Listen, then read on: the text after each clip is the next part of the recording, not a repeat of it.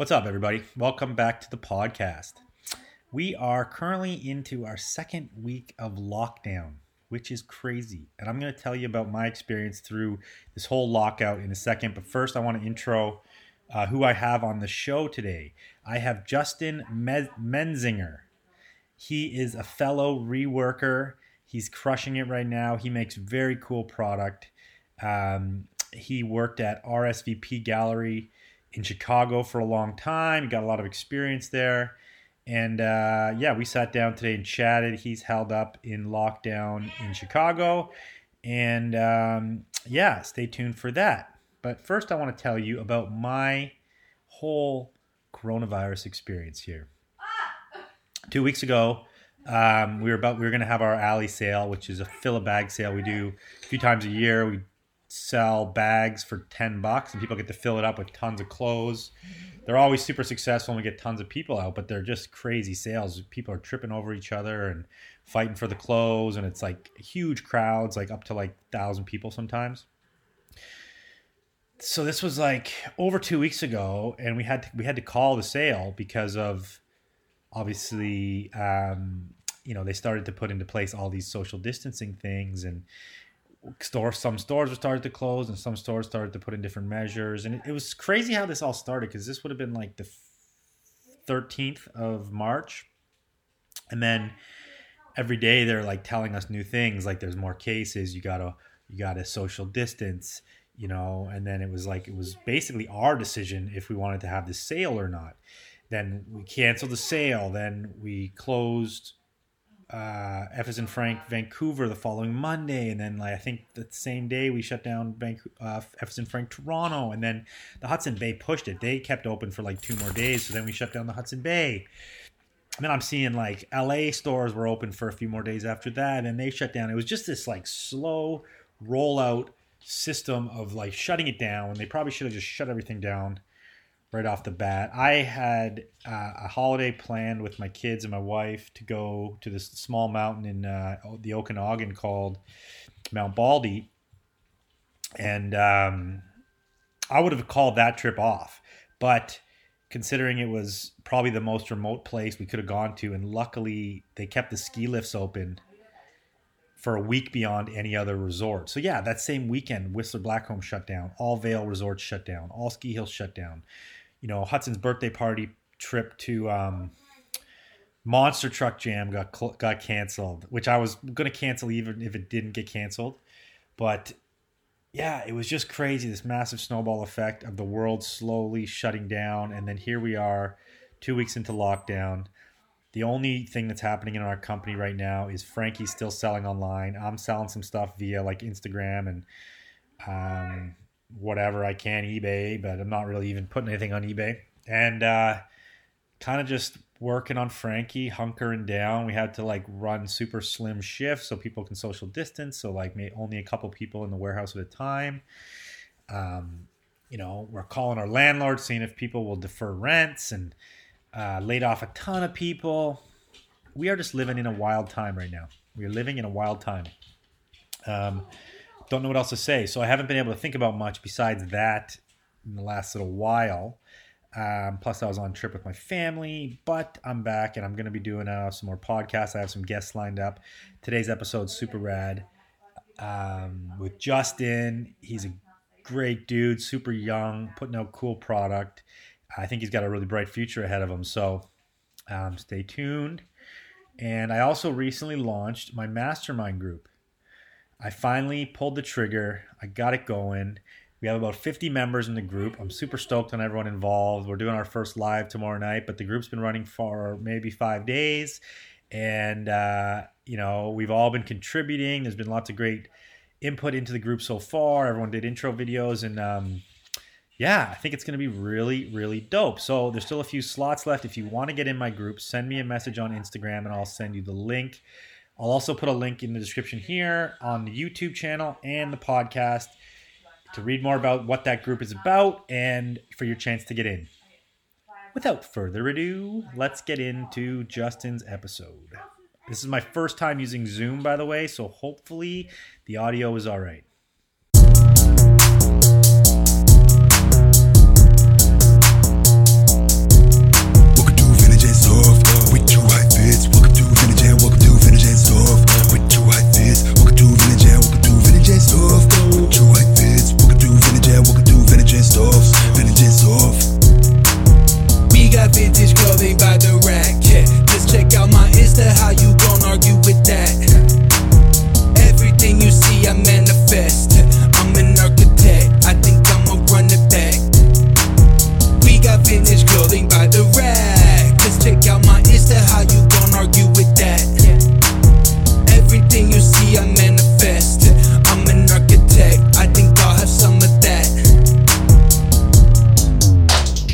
Okay, Justin, welcome, dude. Thanks for What's coming up? on. No problem. Thanks for having me. For sure. How you been? How's lockdown treating you? Pretty good. I'm just trying to like multitask, but probably the same way that you do, like between like reselling vintage stuff and then working on pieces. Yeah. So is your studio in your house? Yeah, so my lease is actually up. I'm in my studio right now. I have a two-bedroom loft in Okay. Chicago, but I'm moving in like less than a month, like 2 weeks. My lease is up though. So how's that gonna work with all this shit going on? Like, you think did you have a new place to move to or what? Yeah, I'm kind of in between places right now because a lot of people were like on, getting apartments as soon as everything started getting locked down. So I wasn't able to get a place because my lease is up the middle of the month. I'm not moving until May 1st. So I'm gonna have like 2 weeks of like downtime where like all my stuff is gonna be in storage. So I don't know what I'm gonna do. Shit. Yeah. It's such a weird time because they're saying that like people can't get evicted either right now, right? Because of what's going on. Yeah. So you're Chicago, right? That's what you said? Yeah, yeah. Born and raised? So I grew up, well, I was born in Michigan. I moved to Illinois in first grade, and then I was raised 45 minutes outside the city my whole life. I went back to Michigan for 2 years. I went to Michigan State, and then I was like so out of my element. I took for granted how close I was to the city here. Yeah. And then, so I transferred back and finished my last 2 years of college in the city. And then I've lived here the whole time. So, like, once I transferred back, I've moved downtown. So obviously, as a kid, I lived with my parents in the burbs. Oh yeah. Yeah. So why were you out of your element? Is it like Because Michigan State in like the country or what? Michigan was kind of just like, didn't really have anything going on besides like football, or like no one there was interested in clothes or like photography or anything artistic. So I kind of felt isolated. I had like a group of friends there who skated, but like they were like mostly into like video games and shit. So like we would skateboard and that was fun because that's how I got into clothes, the skateboarding. Nice. But I didn't. I only had like one friend there who like understood anything about clothing or photography. He got me into photo, so he actually made my logo that I have now for my brand. Nice. So what were you He lives in studying? So I graduated high school and then I went to Michigan State and I was this business major. I didn't like pick specifically what I was gonna do. So the first 2 years you're just like go through all the gen eds and then I picked marketing because I felt like marketing was gonna be the most helpful for what I was trying to do with clothing. Oh yeah. But So at that point you had already decided you're going to get into this clothing biz. yeah, so it kind of was simultaneous. I graduated high school. I still wasn't really making clothes. I was reselling stuff though on eBay. I had been doing that since I was a kid. And then I kind of got there and like literally the first day I got there, I had already had an idea of like having a clothing store and a brand with a friend. We would like kind of talk about it. We never did anything. We made like one iron-on t-shirt 2 years before that when I was like a sophomore. He was like a senior. And it was terrible. Like we didn't know what screen printing was. We didn't know anything. So when I got to Michigan State, I was like kind of on my own and I like lived on my own. I could do whatever I wanted. Yeah. And the first day I was there, the first night, as I got on campus, I was like living in the dorms and I met this kid wearing like a Como de Garçon tee, like a polo. And we started talking about clothes because I could tell he was into clothes. So he was talking about how he wanted to have like a brand and stuff. And I kind of already had like that same idea in my head.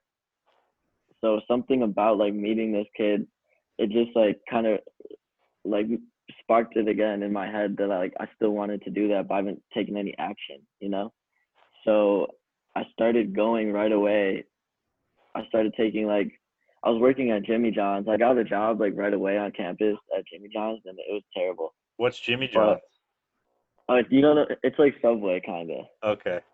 It's like Yeah, a we don't sandwich have that place. out here. That must be an East Coast thing. Yeah. How far away are you in Canada? I mean, I live north of Vancouver in Squamish, which is about an hour north of Vancouver, and Vancouver's maybe 40 minutes from the border. So like I could drive to Seattle in maybe 3.5 hours or so. Okay. I mean, I'm in So the you're pretty. States all the time because I go to LA, and I actually lived in Vermont for a long time when I was younger. So I grew up near Niagara Falls. So Really? we would go skiing in Vermont, and I never went to Chicago much. Maybe a couple times, and like I've been in. I used to go to New York a lot when I was younger, but mainly like New England. We spent a lot of time in New England. My dad's actually from New Hampshire, so he got me and my brother's citizenship, so we're kind of lucky that way. Okay. So your mom was from Canada?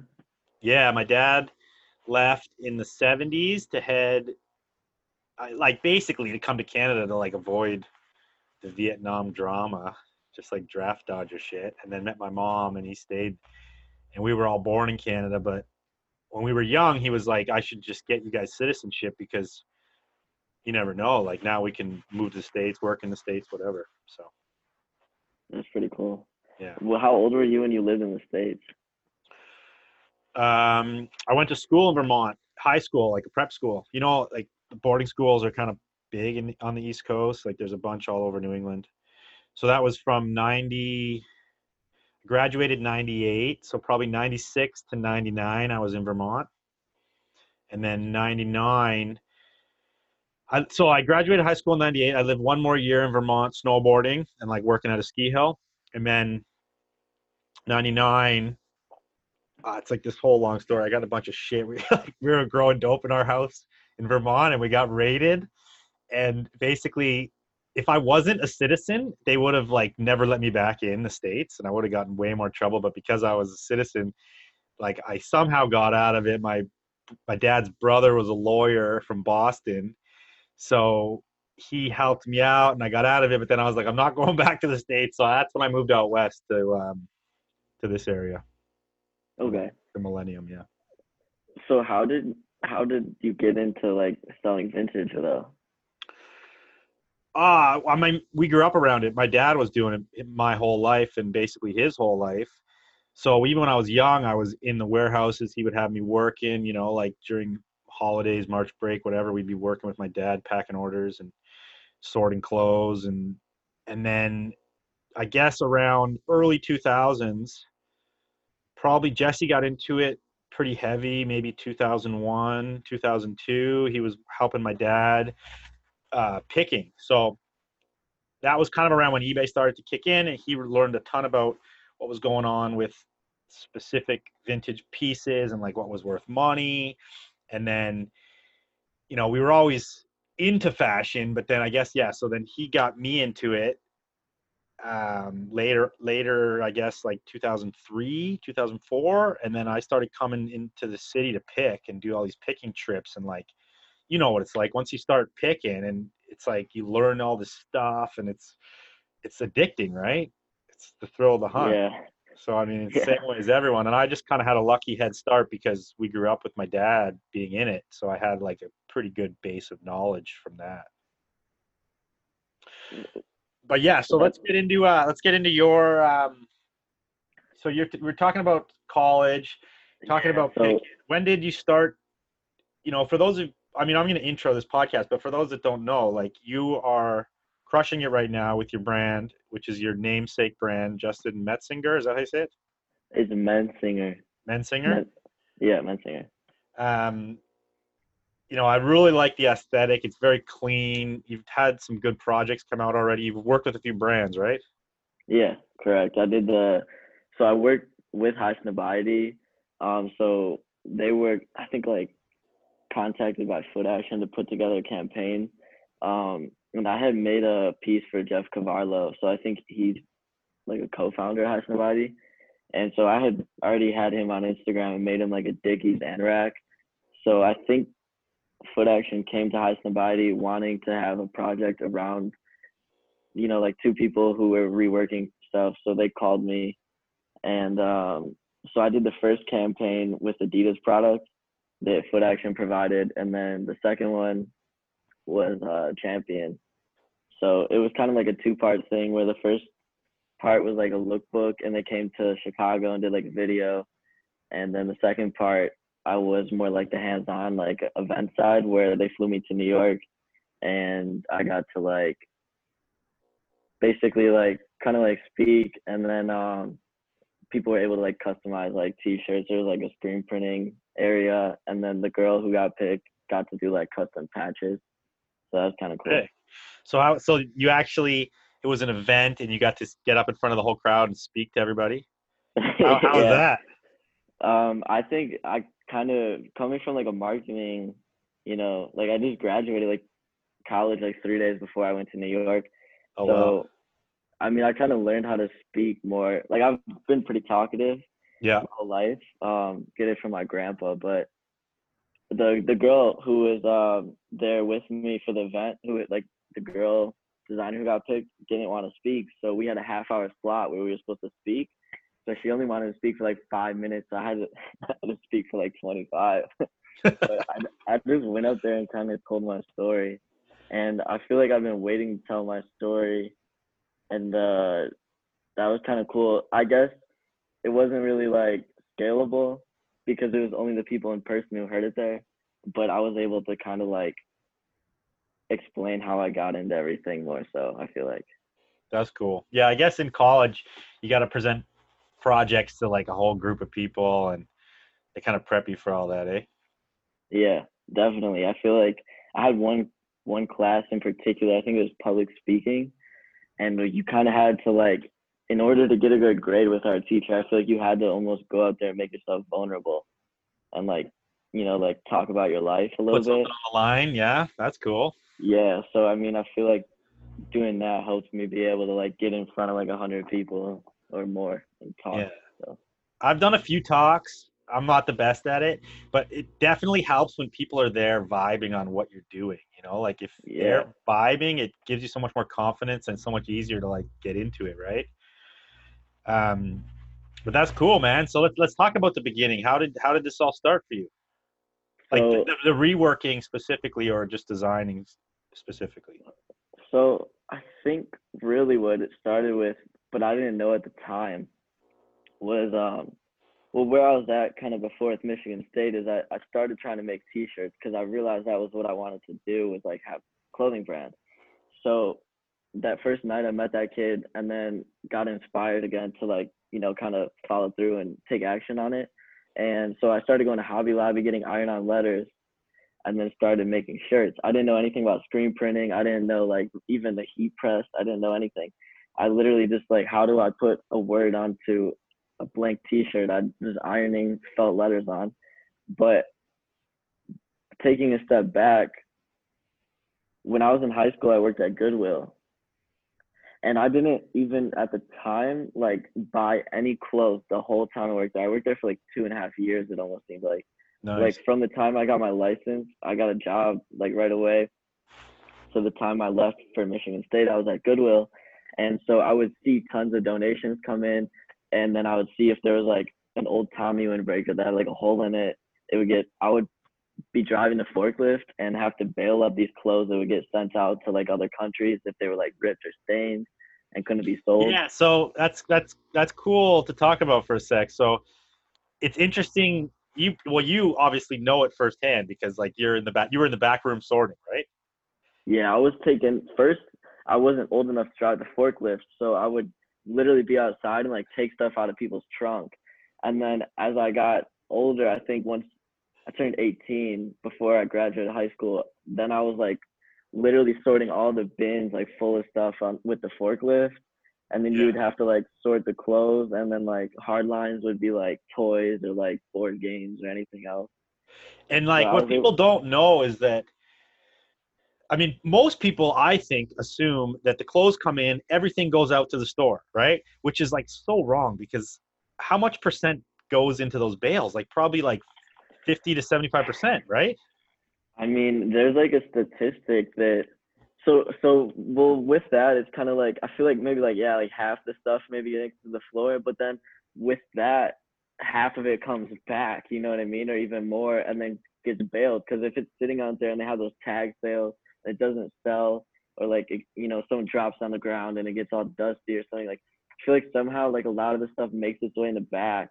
And then yeah, like I think the statistic recently was like 9 out of 10 things that are donated like end up not getting sold or like Yeah. Which ends up those bales end up going to the rag house, get resorted, and then get shipped out to like Africa, India, Pakistan, places like that. So I started to learn how to screen print. I started to learn how to sew a little bit. That's when I started to learn how to sew because I would get tags made and I would sew them in the neck on the t-shirts. So I'd get blank t-shirts, sew the tag in the neck, and then screen print. And that was basically it. And I got like a heat press. I was like heat pressing hats. And then the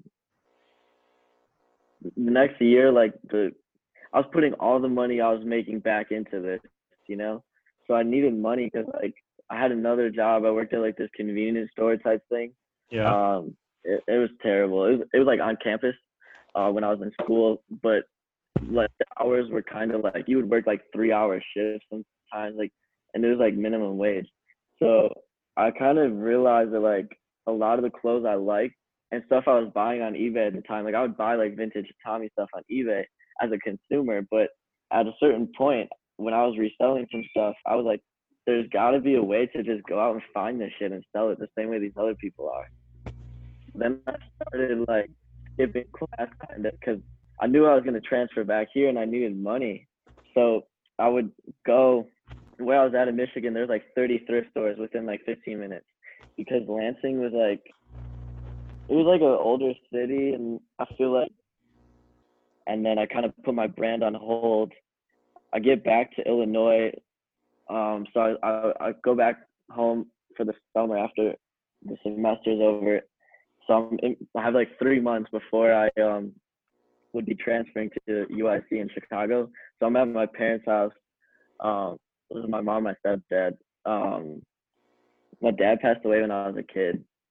So me and my stepdad have a really good relationship now, and I feel like even as a kid, I could like communicate with and talk to him more so than my mom. Uh, I mean, if I didn't get like a job, if I wasn't living in his house, if I was like reselling stuff, and like they thought it was kind of just like a hustle, and he had my mom like take me because I wouldn't go. Like he was trying to get me to like work at where they're at. It's all like warehouses, like because they live in the burbs. It's like cornfields and warehouses kind of. So Yeah. my mom like was like, get the fuck out of bed. Like took me to all these warehouses and made me to apply. Oh shit. And I was like, but I was doing the math in my head, and I was like, $10 an hour minimum wage. That's 40 hours a week, $400. That's 1,600 a month, and you get taxes taken out. I'm like, I can make that money like reselling clothes, and then still get an internship, start learning more about clothing, and just like figure out how to get myself to the city. Come like 3 months later when I started school, and they just they thought what I was doing was kind of just like me like goofing around, and like they didn't see me making a lot of money with my own brand, even though the vintage stuff was like making me money. He was like, just do that on the side, like you need a real job or else you're not like living in my house kind of. So like I basically woke up one morning, I stayed up probably till like 4 a.m. reading, and I was waking up at like noon because I was still sleeping 8 hours, but like he wanted me to be waking up like every day, like 8 a.m., having like a schedule and everything, because I feel like that's how he operates, kind of. Well, that's just like old mentality, man. They grew up with different times, right? Like Yeah. they didn't grow up with these kids who can now go out and like make money on their laptop or like sit on a beach Yeah. with like internet marketing, or it's like such a different mentality. And it's hard for a lot of people who didn't grow up like that to get it, you know? Yeah. And I feel like me and him understand each other now, but at the time we kind of had like disagreements. And he's actually pretty young. So like my mom had me when she was 20, and then he's a year younger than her. So like I feel like he kind of understands what I'm doing, Yeah. but basically kicked me out. So I had to like move and just like figure my shit out. So that summer I was pretty much on my own, and I just started going to garage sales and just like thrifting, reselling tons of stuff. And so I did that for a few months, and then at the time I've been doing tons of photography the whole time I was at Michigan State because I didn't really have like a demand for the clothes I was making, but I knew to get good at like marketing my clothes, I needed like good photos, and a good photographer might cost like a few $100s for like a photo shoot. So I got like a camera when I was there, and I started taking photos every day and just getting really good. So I start school, and right away, this kid I went to high school with, he's going to UIC, and I see him outside, and he was like, "Hey, did you see RSVP Gallery posted today? And they need like an intern for photography who knows how to use Photoshop and like has a DSLR and like just all these requirements, and like everything they needed is what I had and had been Nice. working like towards. I had like a website, had all my photos on it. So immediately I sent over like my whole portfolio. And then as soon as I got out of class, like I drove over to RSVP, and I just like talked to whoever was like hiring, you know? And so that kind of was like the big point for me, from like going to like reselling clothes and like making things on my own, screen printing, to like really learning the business, and to really be in an environment where like things were done at like a high end scale. So I So got to did you have like a different page that you sold on when you were just reselling? I didn't post. I've still barely posted anything. I've been reselling on Instagram at all. I was mainly only going through Grails. Okay. Everything was on Grails. I was barely using eBay, so reselling was all Grails. I didn't talk about it at all. Like people didn't really know I did it. It was kind of just like my side thing. Behind the And scenes, yeah. on So I guess Instagram, like you can kind of tell that that's your background because the way you do run your business and your brand is very professional. It seems like everything's clean. You're always running professional photo shoots. So I guess like all that kind of experience came from RSVP. yeah, kind of. So like when I was there, I was an intern at first. So I was working for free. So in order to like pay my rent and then like be able to work there all the time and go to school, I was having to sell tons of shit. And then also, um, they were letting me get like a sneaker release every once in a while. So like when the UNC off white ones came out and stuff like that, I was able to get a pair and just put them on StockX. Like I knew I wasn't supposed to be doing that, and I kind of felt bad about it. But like at the same time, I needed money because like Yeah, but in the you got beginning, to make your money, man. Like if you're yeah, helping but them out, interning is like yeah, big. I A lot of know. Like companies I wouldn't even be wasn't. able to make it without having interns. Yeah, so I interned for like 3 months, and I had to work for free. And I was coming in like there's like three interns. There's like me and two other kids, all the same age, and I was just trying to like prove myself. And like I would come in like as many hours as I could, like anytime they needed me. I was trying to learn everything. Like I think the other kids only really cared about like the photo creative side. That was our role as an intern, but like anything they needed me to do. Like I was going to like the storage unit, like shipping out like hundreds of pairs of shoes. Like I was trying to figure out like what they were doing with the website. I got hired after the 3 months at the end of the semester, like December. So then I went into the new year and I was still working there. But at that point, they kind of asked me like what role I kind of wanted to be in the most. I was like, I just want to learn everything. So the main manager basically would let me kind of just like I was working store sometimes, like on the sales floor, and I was able to get like commission. I was like working in the back, helping the people like with inventory and like shipping stuff and website. I was able to like sometimes design like tees and stuff. Like I had one design I had like made and then they got printed. And then I was doing tons of photo, and the photo was for Instagram and the website, like product photos. I was just trying to absorb everything I could when I was there, but it got to a certain point where like I felt like I had almost like learned everything I could, because like everything was very routine, and there was like a certain point where like things were stagnating within the company at the time I was there, where they weren't like acting fast enough on like getting things produced, or like it was just kind of like treading water almost. And um right before that happened, so this whole time I kind of stopped working on my own brand so I could learn like how to build a proper brand from like them. That's what I went into it thinking, but I didn't know like they don't, I mean they have like shop t-shirts, but they don't really produce anything. They just buy stuff wholesale and sell it. Like they carry like Bape and like Fear of God and Human Made and like Capital. Like they just buy this stuff. They're not producing it, obviously. And I knew that going into it, but like I thought there would be more I would learn about like clothing itself, and it wasn't really the case. It was more so learning about retail. So what So skills do you think were the most valuable that you took away from that whole experience? just like how to present things properly, like how to like how do you talk to someone on the sales floor when you're selling them like an $800 flannel? Like how do you do that? Like what does that transaction look like? Like what does that Yeah. person look like? And like That comes down to storytelling and yeah, like making something, it has, for me now with our brand and Frankie, it's so much more about the story than it ever was because you're right. Like, how do you sell someone $800 jacket? Like, why is it $800? What's the story behind it? What's the design inspiration? yeah. I think that was the biggest takeaway was like the marketing side. And Yeah, but how do you make the marketing side from a business standpoint like manifest? Like what do the photos look like? Like what is the store layout like? What is the overall like identity of the brand? Like trying to figure that out. Like what things get approved by Don C and what things don't. You know what I mean? Like there was some times where we would have designs where like for the shop tees, where he yeah, wouldn't want to produce them because they didn't have a story behind them. Exactly how you said. So like there was those moments too where like kind of studying how everything was like getting approved from afar because like Don wasn't there, you know what I mean? He was in LA, but being in the store, you would know like what got approved or what didn't, or like what collabs we were having or who was going to be in the store. Um, just kind of like observing how everything moved. Like I remember, like I think like one of the first weeks I was there, like Jay Balvin came in, and yeah. we had to do like photos with him in the back. I had no idea who he was.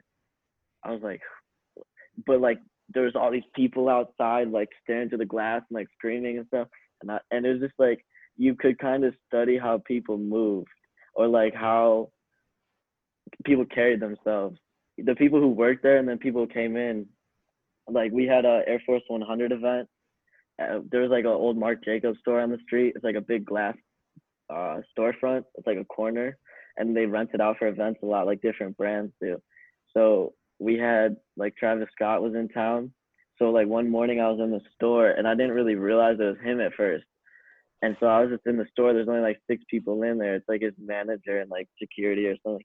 And he was just very like calm and like kind of quiet.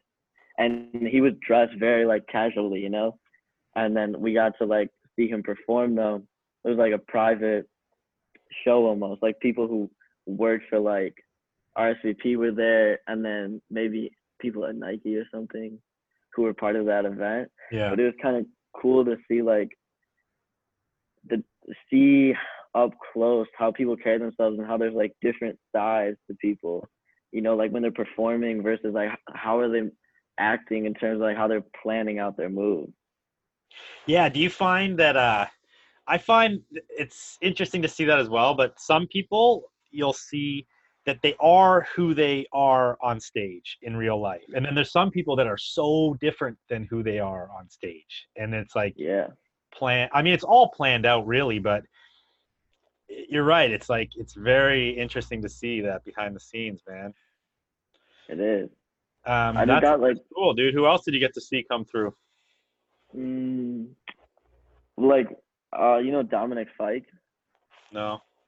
Okay, so he kind of got big early this year, but like this is after I quit. So I quit like a year ago, and then they had me come back in last up like this previous fall and like screen print tees for him in the shop. It was like a meet and greet, and then he had like his whole like I guess band. I don't know. It's like multiple people kind of like his whole team. Yeah. And then so I like got to like print tees.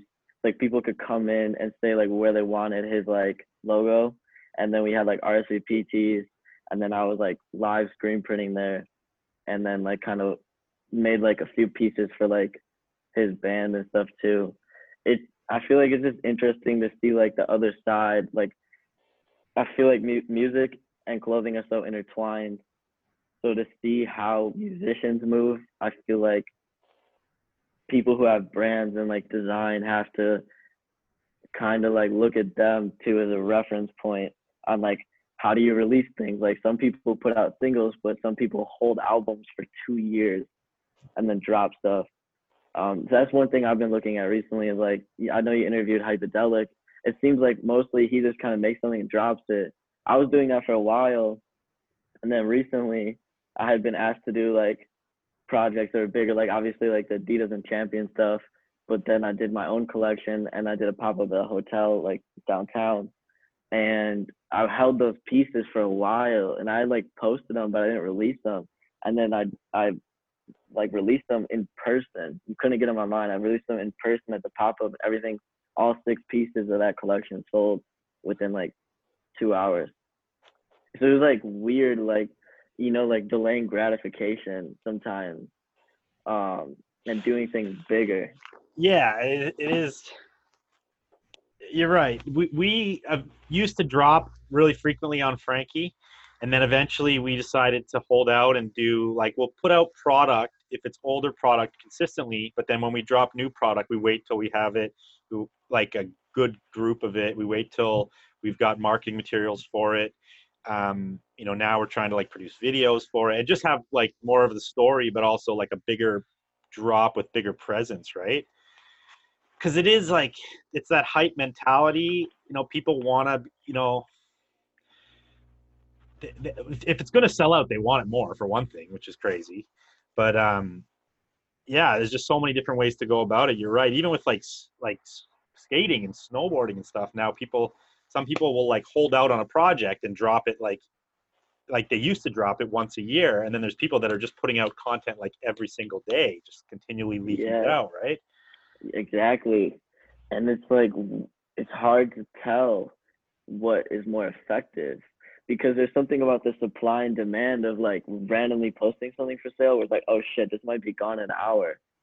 Where then there's not as much of an element of surprise when you announce you're gonna drop something for a month and you drop it, and then like if it doesn't sell out right away, I feel like people go on the site and then they're like, oh, it's sitting here, like no one else, I don't want it either. So then I feel like there's that element, and then there's like the in-person element too. Of just like I feel like when you have a pop-up, you just sell way more shit than you do online because like people think online is the way to go. And I have friends who make like glasses. He makes clocks too. I had one in here, but I was like packing already, so I took it down. But I had a pop-up, and he was there on his laptop the same day as me. And this was right like when Corona started, like earlier this month. So like the pop-up was way slower than normal. And so like he sold more stuff than me in like 2 hours just online doing a drop than I did like in person in a good location. So it's so like hit or miss. But It's I very think true, man. And have you ever thought about the hype culture and faking the hype? Well, I'm not like saying you would ever fake it, but like I guarantee you there's people out there that fake the hype culture. So like brands will put product out, and then if it's not selling out, they'll just be like, okay, take it offline, market sold out. Like give it to Bobby, tell Bobby to go put it on Grailed or StockX for this much money to like drive the market, right? fuck, dude, I know like I I think a lot of t-shirt brands lie about their shit being sold out. I never do that. I've never put anything that's sold out that's not sold out because like I only have one of it. So it's like why would I spend like 20 hours on a piece, put it on my website and then say it's sold out? It's like it's No, gonna of sell course when not. it sells, you know what I mean? Yeah. But I think that's where I differ from other, at least like within the few people I know who like they don't make clothes, like people I'm referencing, but like my friend who dropped the glasses, his product is consistent. You know what I mean? So like he can make it after he sells it because it's like he makes everything himself and it's gonna be the same. So like he could put that he has 50 and maybe like he doesn't sell out 50 and he could take it down. He's not done this, but I'm saying like I understand there is people who are like that where like Brands could do some that, and it's all psychology. Marketing is yeah psychology, right? So it would work. Like I feel like it would work, and I don't know. Has Supreme ever done that? I don't know. I'm not calling out Supreme on it, but like I feel like they could, or other brands like that could do that, and then once somebody sees it on StockX or grailed for a certain price, they just all of a sudden associate it with that price, and it just drives this like, weird economy. Yeah, I mean, I have this conversation a lot with people because I feel like from the outside, people think if you like produce something and you make it like low, um, like basically hard to get, like one of us, like they're just automatically going to become more valuable or sell out. And I just like, I've been doing this for a while, like, like vintage too. Like you could put up 100 things on eBay or wherever, and like maybe like within a week, like 20 of them sell. I feel like it's kind of so hard. And it's like, even if you put all this stuff sold out, is that necessarily going to make the next batch sell? No, it's like, there's definitely a psychological side, but I think you have to be authentic about it too. And like, I'm not, maybe speaking for myself at least, like, I'm not worried about like stuff sitting on my site or not selling out right away, because like, I know if I just keep making stuff and like over time, like, there's going to be more demand, and like my prices have risen since I've started. But I've definitely sat on things for like a year before. Like I had the pair of shorts I made like literally like a year ago, and I just sold them at a pop-up last month, but I never like changed the price. I think if anything, I might have upped the price, and then I sold them. And it's just like kind of being patient sometimes, but it does suck too sometimes, Yeah, for because sure. I mean, you, and dude, we've seen it, man. We've had so many drops. Like I tell this to my team all the time because sometimes I've done this for so long that I get it. And if we do a drop and we do something creative and it doesn't sell, it's like sometimes you just got to bite that bullet and be like, "Fuck, let's move on to the next creative project." Because we know, like, if we're hitting like 4 out of 5, we're pretty stoked. Or even 3 out of 5 that are like that go off, and a couple 2 projects might be sleepers, but 3 are killing it. You're like, you can't win every one. You know what I mean? yeah, it's like, how do you make sense of it though? It's like, you know what I mean? When you have a drop that flops, you sit there and you think about it, and you're like, oh shit, like what I do wrong? Was it design or something? And then you have like good feedback on it, maybe, you know what I mean? Like comparable to the things that sold on like Instagram or whatever. And then it's like, well, what the fuck went wrong? Like, what was it? I don't know. Totally, Sometimes you dude. just don't know. But that's like where you gotta like train your own mind to not go so deep on it and just get it's like using your losses as fuel for your next win versus like letting it drag you down, right? Because Yeah, you know not everything that you think is rad everyone's going to think is rad. If you're hitting most of them out of the park, you're stoked.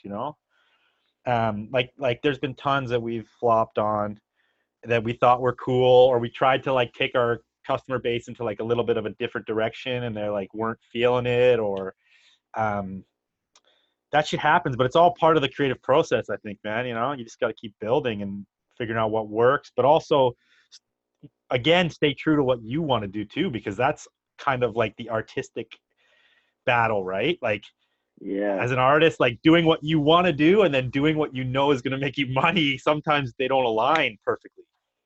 yeah. It's kind of a blessing sometimes though, when what you think is gonna work doesn't work, and then what you truly want to do that you're scared to do works. That's kind of where I hit recently, where like I had a pop up with my own collection, my second collection. So it was 6 pieces of clothing and then one wall piece. And so that was like the kimono, flannel, sweater. It was all like higher, more like elevated, not as Yeah. colorful. All my own quotes, which is what I want to be doing, is like my own ideas about life. So I did that, and that sold out in 2 hours of my pop up. So it was like, wow, like that's crazy. Like I worked on this stuff for like over a month almost. I had like some of these ideas in my head for a long time, and finally executed on them, and it went well. I was kind of scared to put them out. And then following that one up, I did a just like Apple, like a Cobain, like a I Love New York, like pop culture things like I was doing before, and that all flopped. So like where I'm at right now is kind of like what I truly was like going for from the beginning, was like finding a place where I had like the resources and time to not have to drop everything as soon as I make it, and I could do collections and have no reused graphics, only my own graphics, like no logos or anything, just like my Yeah. quotes. And in a way, like taking that last loss at the last pop up or the last like drop I did, where it was like those reworked pop culture pieces, it kind of like guided me to like keep doing what's most true to me that I really want to do. And that's right now, at least, like I want to do another collection of quotes. So that's what I'm working on. Nice. Yeah, it's funny. We do. I mean, Frankie, we're like so logo driven and brand driven.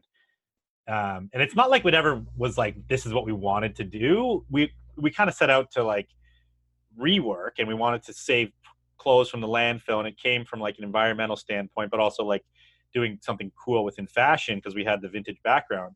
But it just kind of morphed into that because that's what like the market was doing at the time. But now I do feel like the market is moving away from that. I think you're right. Like it's rad when you can create something that just has your soul in it versus like somebody else's, hard work and branding or something like that. So yeah, like definitely we've been trying to work on stuff like that too. But again, it's like when your customer base is so accustomed to something, you got to like kind of move them into like a different realm sometimes, or like Yeah. grow with your customer base too. And that's also important. Like if you're in this for a long time, your customer changes throughout their life, right? And so a lot of successful brands like do that. They grow with their customer base so that like, they can get in when they're 14, but then when they're 29, they're still finding a piece that they like at that age, right? And that just like comes with growth and time. And it's tricky, but I want to talk about like reworking as like the art for a bit here, and like take us back to like the first time you did it, and what was it like, and what was the first piece you made, and how was it getting used to the machines and everything like that? Okay. So this is perfect because it ties back to like kind of where I left off with RSVP. So I'm there, I'm like exposed to all these people, but I'm also exposed to tons of clothes and brands and like really quality garments. And as soon as new products coming in for a new season, I'm like the first person to see it because I'm taking the photos. So the first two brands that really changed my outlook on clothing and made me realize you could do cut and sew reusing stuff. We had a brand called Ready Made from Japan.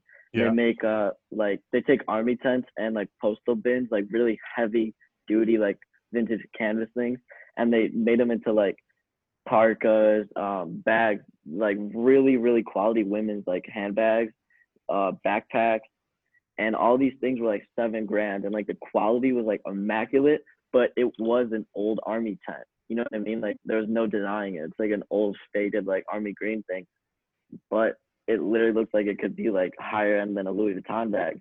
And so when I saw that, I was like, wow, this is crazy. Like I didn't know there was like you could just take old stuff and make new stuff.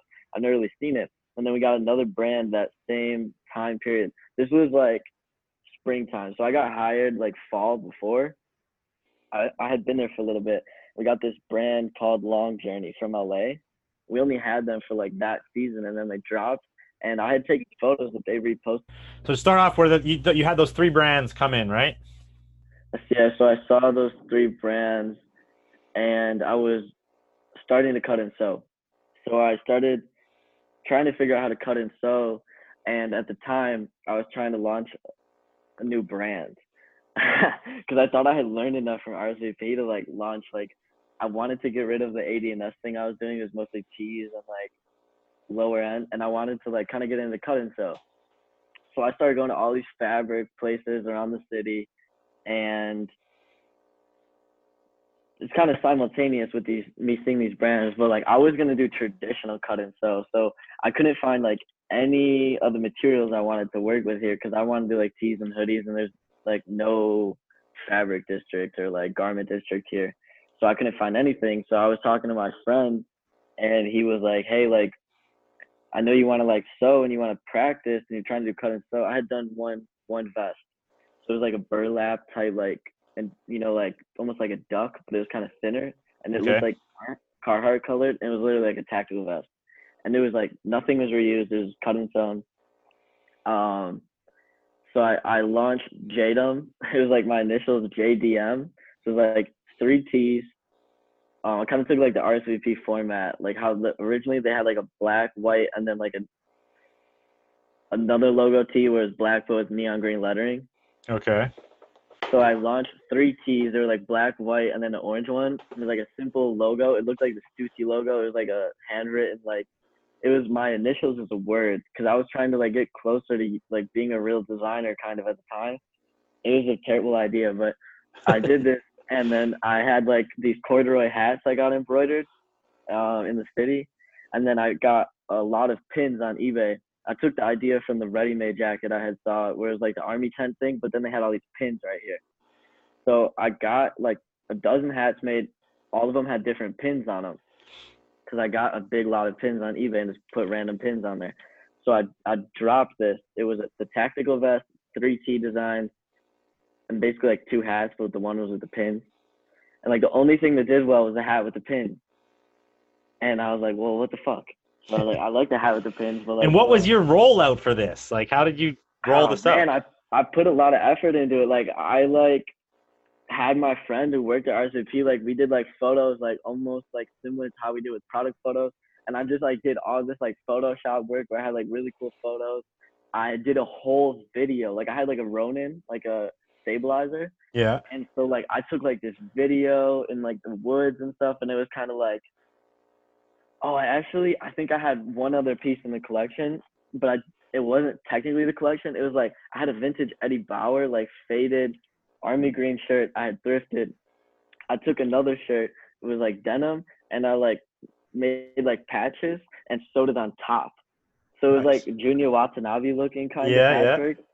So I took this video with, you know, like the vest, that piece, and the tees and the woods, and it like, and then there's like a BMX track, and I just try to like bring in all the elements like my childhood that like were me, and kind of like tell the story with it, like the outdoors colorways almost, and just like, because in Michigan when I was a kid, all I did was ride my bike around all day. Like my dad and my uncle like raced dirt bikes.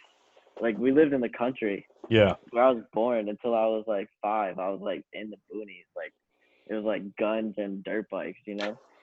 So this first collection was kind of like you weren't fired up on it. It didn't work out.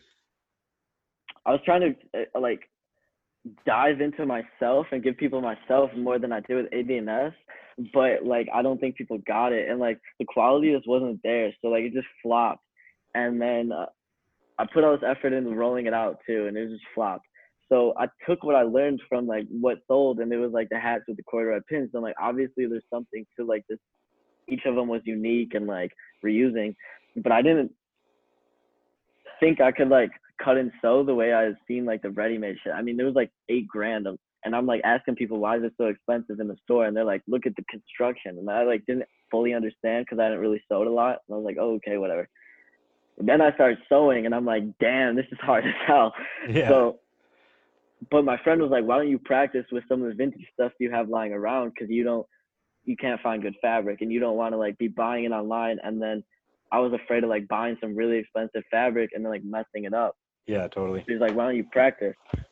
Simultaneously, my manager, who's like I had become really good friends with on the creative team, was like, hey, like if you made something, like he kind of knew me and like what my aesthetic was and like my vintage stuff, and like he was like, if you made something, it was almost like a ready-made or long journey, but like more accessible, and like the way we both agreed, the way the long journey was executing on the hoodies and stuff, it looked bad in the product photos on our website because it was all dark colors and like dyes, and it was hard for like the camera to like process what it looked like in person, because they would flip the sweatshirt material inside out, so it was like backwards. It had a cool ass texture, but you wouldn't get that on a photo. You had to see it in person to understand like the quality, but the shape was off. Like I don't know anyone who wants to wear like a t-shirt sweatshirt. So like they were trying to go too far, like how you talked about earlier, like bringing your audience with you right away from the beginning from photography. I had learned like there's a really big photographer, Trash Hand, in the city, and I took like his online Skillshare class. I had actually ran into him one time in person too. One thing he always talked about with photography is like there's like cheat codes where like if you take a photo of something super iconic that like people just have ingrained in their subconscious mind, like a photo of like a little kid holding a red balloon, he said, then like it allows your audience to like already connect to your idea, but then also see how you display it, kind of. Does that make sense? So like, yeah, totally. I applied it to clothes when I started reworking. I was like, these people took the concept of reworking and took it way too far. Like it was too avant-garde. you know, like Yeah. the t-shirt, sweatshirt thing. And I was like, why don't they just make normal hoodies? Like, I just want to see a normal hoodie that's made out of hoodies. But I didn't do that at first. It was so many things in my world that connected at once, like the understanding of Goodwill and RSVP is like high end, low end, reusing. But then I wanted to make clothes. I had all this vintage stuff. I was working in the floor, like on the sales floor at RSVP too, and I was wearing these sweatpants that I cut the legs off. So I had like sweat shorts because I didn't like basketball shorts, like the pockets were all flimsy and stuff. So I was wearing these sweat shorts like every day, and I was like, I'm working at RSVP, like I can't be wearing like the same dirty ass sweat shorts. So what I did was I took like 4 crew necks I had, and I was like, you know, like I'm just gonna make a pair of sweatpants out of these sweatshirts. So I made it for myself. So I had a pair of pants to wear to work, and then basically I just wore them in, and like I wore them around the city to like there's a place called Congruent Space, and they had like an art show kind of, and there's like a lot of people there in the clothes, and they just like kept like commenting me on them in the summer. And so I posted them on Grailed, I think, and then they sold within like 2 days for like over 100. And then I started making a duffel bag because in middle school we had a sewing class, and then as our final project we had this whole kit, and it showed you how to make a duffel bag, and everyone in the class made a duffel bag in like 6th or 7th grade. So I still have this duffel bag, and I was going to LA like a week from this point. So I started making a duffel bag for my carry-on. So I was reusing denim. This was the second piece I made. So I'm still working at RSVP, and I start to see the other brands. So I was like kind of emulating it, but kind of coming at it from my own place. So I took apart this duffel bag. I'm like, if I sewed this in 7th grade, I should be able to sew this now. So I just used the pattern. I patched all denim. I found ribbing at this fabric warehouse in Pilsen. So it's like a huge, like 3 layers, like Costco size. It's like discount, terrible quality fabrics, but they had like this orange ribbing. So I got the ribbing for the handle of the duffel. I made a duffel, and I started working on it after I get home from work or something. It's like the summer, so I'm not in school. I'm working all the time. I start making it, and I take a photo to post on Instagram of like it laid out. The next day, they had released the polo collection at RSVP. It was my day off. I went there to buy a windbreaker because I really liked polo. This was after they dropped that Snow Beach stuff. It all sold out. And then they dropped the CP93, and I wanted a piece because I thought it was going to sell out because like the Snow Beach stuff sold out, and the windbreakers went from like 300 to like 1,000. So Yeah. I was like, damn, like I need to get the CP93 stuff. It might like be worth something too. And like I wanted it for myself. I was in the store, and someone was looking for a duffel at RSVP, and I wasn't working. So I was talking to him, and I was trying to help him, even though like I wasn't working because someone went in the back to get something for another customer, and there's like no one in there.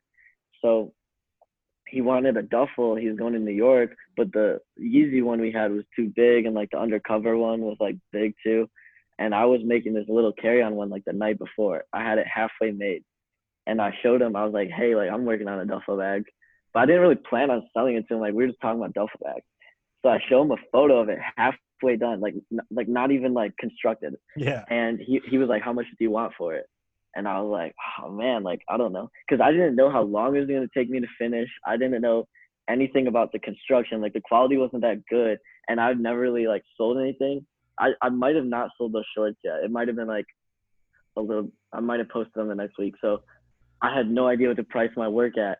So I was like, I don't know, like $85. And he was like, no, like you should be charging 150. He was like, if you have it done tomorrow, I leave Friday. This is like Wednesday. He's like, if you have it done tomorrow, I'll give you $100. So I was like, oh shit, okay, I'm about to go home. You right just now. told me 150. Yeah, but like he's like, I'll meet you in the middle. Like, Yeah, totally. That's cool.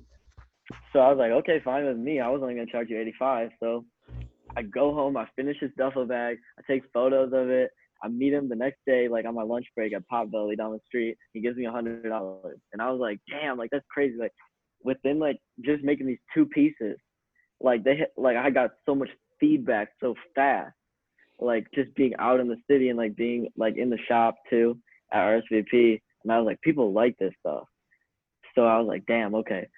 So I sell the first 2 pieces, and I mean, I only got like Like at the time, like I was And selling what my are you work working for on? like. You just got like a home machine at this point, or what? So at this point, I first started out with like a $50 Singer when I was selling the tags and the AD&S stuff. But then I had knew I wanted to get into cut and sew, so I saved up some money, and then I got like a Juki, like a single straight needle. Yeah. There's this girl, Sheila, the designer, is her Instagram. She made Chance the Rapper's overalls that he's like iconically seen wearing, and so she's in the city. So I had like talked to her a few times, and I asked her like, what sewing machine should I get if I'm like trying to like make stuff from scratch. She told me to get a Juki, so I got it, and I like all I was doing was like I did the vest. I didn't have a serger or anything, so I'm just using this Juki, like trying to figure out what the hell like seams are and like how to like do patterns. So I did everything on the Juki. Like the first pair of sweatpants were bad, like they were not serged or anything, you know. And like I didn't have grommet things. It was bad, but I sold those pieces and I'm feeling pretty confident. So I go to LA and then I come back. And at the time, a lot was like happening at the store because they were gonna open an LA store, or they just opened the LA store. So they were trying to put all the resources there, kind of. It felt like, and Yeah. like the Chicago store is kind of weird, and like there was like just animosity within at RCP. Like there's like people kind of arguing. So like the last day I was there, I just started selling my cut and sew pieces, and I don't know, things were kind of like getting tense between people, and so like there's kind of like an argument a little bit, but it wasn't my argument. It was like other people were arguing, but I kind of like was speaking on behalf of everyone, and I just felt like I was gonna get fired or I was gonna quit. Like we all went to our lunch break and we were out, and I was like, guys, this is my last day. I was like, I feel like I'm just gonna follow the cut and sew stuff and like keep selling vintage. I don't even know how I'm gonna pay my rent. You know what I mean? But I'm just like, I'm just gonna do this. Like I've already done this before where I just take like a leap, like when I got kicked out. Yeah. I was like, man, I'm just gonna start making cut and sew pieces every single day and just hope that like half of them sell and I can like make my rent. So that's what I did. I was on summer break. I quit and I put in my 2 weeks, and then like the manager was like, don't come back in. So I just start cutting sewing, like I'm just up all the time, like 24 hours a day basically. I just start like making stuff, and then I start getting people in the city who know me just like asking me to make custom pieces, so like I can get the money like almost up front. It's like guaranteed sales, so I'm just doing tons of commissions. Like I just hit the ground running with commissions, and And it was like the great. commissions, people were coming to you with ideas, or were you kind of saying like, let's do this together, or was it like, how did that work? It was kind of like a lot of times they had like a concept. So like they would be like, I want an all Chicago Bulls pair of like the sweatshorts you did. Like they would send me a photo of something I made and be like, I want this, but I want this team, or like I want this, but I want it this color. And so I made a lot of shorts at first, and then like, or it'd be like they saw the duffel bag I made. They're like, I want the duffel bag bigger. I want it black denim with like a green strap. So Yeah, I just nice. started making stuff for people, and I'm like living off of it when I'm still thrifting. And Plus, you're that's just probably kind of, like honing in your skills at this point on the sewing machines and stuff, right? yeah. So like that was the blessing. I didn't like doing the commissions, but I was like, man, I'm getting paid to learn right now. Yeah. Like I was putting all the like, I was watching tons of YouTube videos. I'm like, there's not a lot about cut and sew on YouTube, I feel like. So like you have to like dig through these videos and find like these videos of like factories that they post in China, and it's all in like different like, you know, like you can't Google it. So like you have to like click that video and then another video would come up, and I was like looking at all these videos when they were producing like sweatshirts or denim or whatever, and I was like like trying to figure out like what machine are they using. You know what I mean? Like I didn't know anything. So I got like a serger like pretty much right away. And then over time I got like a walking foot and like a cover stitch, and like I just kept like doing commissions. And then my big like kind of point when I saw that it was like really viable was I had a pop-up in the city. Like I'd saved up like a 30 pieces I had made, and I was like, I want to have a pop-up. So I posted on Instagram like, hey, where should I have a pop-up? And like people would like answer in the box, and a lot of people said congruent space, which is where I was thinking of. It's like an event space in the city, but this new store opened I'd never heard of. It was called 2048. And so the owners like hit me up right away, and like I started to hear about it from other people like DMing me on Instagram, like, hey, have you ever gone there, whatever. So like, I was like, whatever, I'll give it a shot. So like they gave me like a decent price to rent out the store and have a pop up, and it was like a really nice store. Like the building was like newly renovated, the ground level storefront, all glass windows and stuff. So I just brought in everything I had, and then I was like, I'm having a pop up. So it was crazy because like so many people came out, and it was on a Friday, which is like a lot of people had work. It was in like April, so like a weird time. It was like still rainy here, so like the last like 3 hours, where it was like noon to like 11 or something. Like the whole night after people got off work, like 7 p.m. starts raining, but somehow like it was filled the whole time, Nice. and I made like a decent amount of money. I didn't sell everything I had. I only sold like a fifth of it. Like I only sold like 5 or 6 pieces, I think. But I knew it was working because like the ones I did sell were like my higher priced pieces. And then this lady came in, posted it on her Instagram, not even on her story, on her feed, who used to work for Jordan. And then so like I go home kind of feeling disappointed because I think I only sold like 4 or 5 pieces and I had like 30. But then I get an order for like this jacket, and it was like the most expensive thing I had at the time. And I look at the address and it was like Beaverton, Oregon. So I like looked the lady's name up, and she works for Nike. And I was like, man, like someone from Nike who works at the headquarters like bought my stuff. I was like, damn, that's crazy. So like there wasn't like a big breakthrough. I feel like even those first 2 pieces, I sold one for like 100 and the other for like 120. Then I had to ship. I got like $200, and I spent a lot of time making them.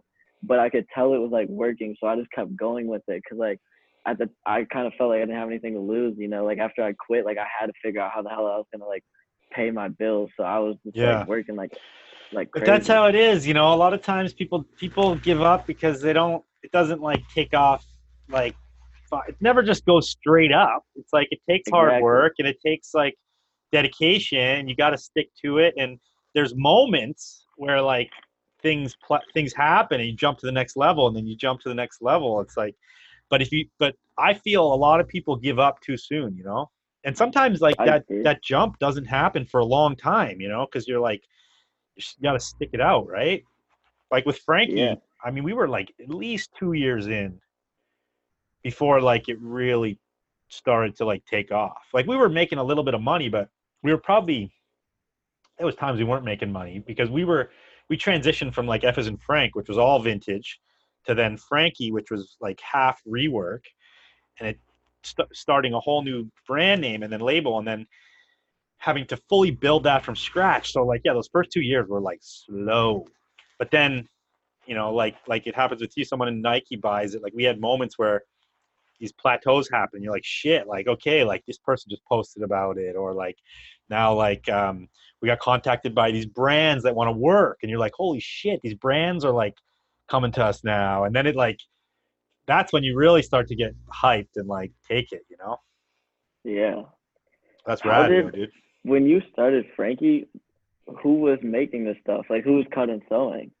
So we hired Sarah, who's our creative director, but she's not a sewer or designer. So we had a brand called Snap, which was reworked before Frankie, but that was just stuff that we put in the stores. Like we would just supplement the women's section in the 2 stores with this rework product. And we've been doing it for like probably 10, 12 years. So we had a team of like 2 or 3 women working for us, designing and sewing. Originally, when we first started doing it, it was all like outsourced. Like we'd come up with patterns or designs, then we'd like have people do it from home. But then once we got Frankie, the team started probably with like 2, 3 people. And then now we're like, geez, like 10 or 15 full time. We have like a production manager, a head sewer, full-time cutters, somebody who bundles, because bundling, obviously, you know, it's like getting getting what you're gonna put together to make the garment is the most important thing, because if you get the colors wrong or like the materials wrong, it won't work and won't sell. And yeah, now it's crazy how big the operation is. So I want to talk about that too. Like, you know, people don't get it when, as a reworker, they don't get how much more work it is to do what we do than to like say make something in China, right? You probably have this Yeah. conversation with people, and I think now it's becoming more accepted and more appreciated because of like the sustainability movement, and that's like a big thing now. How long have you been doing this, by the way? Like what was that? Say when was So that pop up? the pop-up was April 20, I want to say 2018, but it might have been, no, might have been, it might have been last year, like a year ago. Okay. But I want to say that's wrong though. I could So look, like but you got 2 into this years. like a couple years, and Yeah. it's kind of been like on that rise of like the sustainability movement. But it's like it's going like this, like it's going crazy. Like everybody wants in. All the brands want to work with you now, and like all the brands want to have sustainability initiatives they're pushing. And I mean, to be honest, like what we're doing is like way more sustainable than most of what everyone's doing. But yeah, so just speak on that. Like how much more work goes into reworking than new production? I mean, I feel like within reworking, there's like levels to it, like if I want to do something simple, I usually just avoid it because I feel like the more detailed I get, the more I can sell it for, and like I'm kind of a perfectionist too. So like I feel like for me it probably takes longer than like for you almost, Oh, for sure, for sure. because like I just get too crazy with it sometimes, like if I have an idea like this park I did, I spent damn near like 2 weeks working on this thing, like on and off. But I mean, I sold it for over 1,000. So like to me, it was worth it. But like, if I was looking at it, if I was paying someone to sew it, I mean, like it would probably have been like kind of stupid.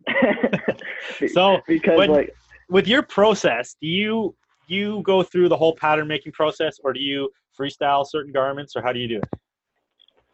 so I try to freestyle everything, but obviously like use like the pattern of like what the garment is going to be, but like freestyle within that piece. But I have done like kind of probably what you do, where like, so I do have like one time I did like 2 times I did like a size run of hoodies where they all look the same because I had like the same color material. So I made like pattern pieces where like they were scaled between a small through XL. So the finished product, like the grays might have been slightly different and the blues, but it was like a gray and blue hoodie, and there was a small through an XL, and then I had like my logo on it. I did that once, but I didn't see like more like almost, part of me felt like because I was doing it myself, I felt like it wasn't even that more efficient because it was kind of a pain in the ass to like get the same cuts out of like the same piece. Yeah. So then I just said fucking, I went back to freestyling everything. So literally, your method is like you take your clothes, you throw them on the table. You're like, you have a good idea of like how a hoodie works now because you've made a bunch of them, and Yeah. you will like freestyle cut your patchwork pattern. Yeah. And then how sometimes how does that work for seam allowancing and stuff? Like, well, because at the end, I kind of like, I patch it to fit I have like the cutout of the front, you know what I mean? Or like the sleeve. And I freestyle it all until it fills the area. You know what I mean? Yeah, Instead of just making it. Yeah, So that's how like we made one for my son recently, and we kind of like used one of his hoodies to size it, and then we just freestyled it out like that. So I definitely see how you could do it, but yeah, it is tricky because like, and your stuff looks very finished and like professional. So like you must have the good eye now of like how those, because the seam allowances fuck you up when you're patchworking, and you can get bunching and like bunching up of weird stuff because especially when you're doing like all kinds of diagonal cuts, it's not all straight lines, right? Oh yeah. So that's tricky, man. So kudos. When I did the patterns, like I know exactly what you're saying because you would add the seam allowance, but it'd be on an angle, so like when it would get sewed, it might come out like this on the ends. You know what I mean? Yeah. Because of the way it's lined up. And then certain points of your garment will look puckered or weird if it's not sewn properly. So yeah, I mean, you must have had some of that issues and then like just figured out how to work around it, or what? I mean, yeah, because I feel like I just went back to freestyling everything because I'm like, I could scale it and make the pattern, but I was like, I kind of like having it like where I can like lay it out like a painting, you know, like kind of move shit around and see how it looks. And it obviously takes me way more time, but I like enjoy the process of doing it more so than like I put a lot of stuff on Grailed and like, you know, like reselling vintage is like consistent, but I don't find like that same level of like fulfillment. And then if I do a rework piece that's like simpler, I might be able to get it done faster. So like I almost feel like the things that sell better for me are the ones where like that parka, I had to price it like almost $1,400 because like I've fucking wasted so much time working on it because I was really trying to figure out how the hell to make a parka, and I was Yeah. like trying to like do everything I could to make it exactly how I would want to wear it when it was done, you know? Oh, that's rad, dude. So speaking of scaling and stuff, like what's your future plans? Where are you gonna go from here? I mean, I think everything to answer this goes back to what we talked about earlier about demand, like supply and demand. Like right now, if I'm making everything myself, even if I did make it more efficient by doing the simpler pattern, I feel like I still don't necessarily have like the demand yet to like I could make four of those or I could make like two freestyle ones and like I might make the same amount of money or put similar amount of time or like it might take me as long to sell them. Yeah. So like right now I'm just kind of trying to like not only hone in my craft more and kind of like experiment with different designs because I still do want to reuse like logos and like things sometimes that I find like I have this like Juice World tee I got, and I know that thing's gonna be rare as hell because he died so quickly. Because I just feel like I found it on eBay randomly, and I like his music, and there's just certain things I find when I'm thrifting. Like I have like these crazy pair of Tupac pants, and I forgot I had them because I made a Tupac hoodie. It was like this, they like basically like somehow like screen printed like on denim. Wild. I found a pair of these before, but like certain things like that, I'm like, damn, like I just have to make it into some because they're like a size 50. They're never gonna like I'm not gonna resell Yeah, those. and No like one's gonna people buy don't wear pants that big like they did in those days, you know? them. Yeah, so like I think I still want to reuse stuff and experiment with that and almost use that as a way to like build my demand. You know, like more people see my work as I make more things, but like once I have that demand, obviously like I want to get to the point where I can scale beyond myself and have it almost how you do, where like you have a team of people. And I kind of understand the logistics side of it from like when I worked at Goodwill of like having the bins of like, you know what I mean? Like different material and like having Yeah. it all sorted out, like combining that, like, like the thrift side of it with like my understanding of like how like a normal sewing factory works from like studying it online. And, you know, just like once I had a demand to be able to like make size runs and stuff. It is tricky, man. Scaling has been our hardest hurdle. You know, like we were always on a level producing quite a lot of product, but we're trying to like bump that up now because our big thing too is like we want to create like tiers of what we do. So like there's like a base level product and there's like a better level of product that like we drop more limited, but the base level we're like making it accessible to like a lot of people because we want to like eventually have a bigger impact within fashion of like this, you know, in the sustainability movement, like helping reduce the demand for more new product and like recycle all this product. But I think like on your level too, it's very valuable as well because it also inspires people into the movement and like to be educated about it and um, helps them like maybe get into it or make better choices in their life, you know? So equally as valuable. Um, have you been contacted by other brands at this point? Like, do you have any leaked news you can shed our way? um, I know it's tricky because whenever we work with someone, like it's like don't say a word until it's like until it's ready to come out. I definitely pissed off this one brand. Oh yeah, Yeah, it was before I did the whole Adidas campaign, but like, I mean, it's pretty obvious. It's the opposite of Adidas. yeah, Like, it's like So I mean, I was talking with Jordan Brand right after Complex Con, and like I was gonna work on a project with them, but I felt like they didn't understand where I was. Like I had ideas that I wanted to present to them, and their vision of what they wanted me to execute was more so like there was no flexibility in it, and they were also I felt like weren't like just the conversation I had with the rep. I could just tell that like he was coming at me from a place of like thinking that because I make everything myself and that I'm more of like an artist right now, that I don't understand like business. So because before I was ever using my hands to make anything, I was just like basically thrifting and selling, you know what I mean? And like always since I was a little kid, I was always trying to like figure out how to make money. And I went to school obviously for marketing. So like when I had this conversation with him, it was so like narrow where like he basically thought that like he could take advantage of me because like I'm younger and like, oh, you're working at Jordan.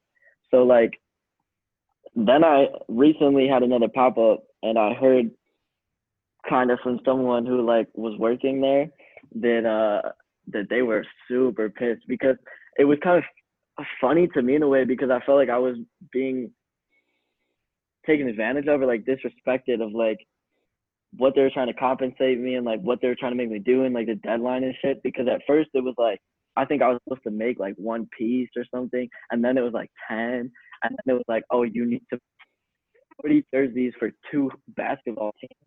And I was like, and they were giving me like a month, and I was like, and they still hadn't like they were supposed to give me these materials they had from like past seasons and shit, and they were taking forever to do it. And then they just like hit me like, oh, we need this done like now almost.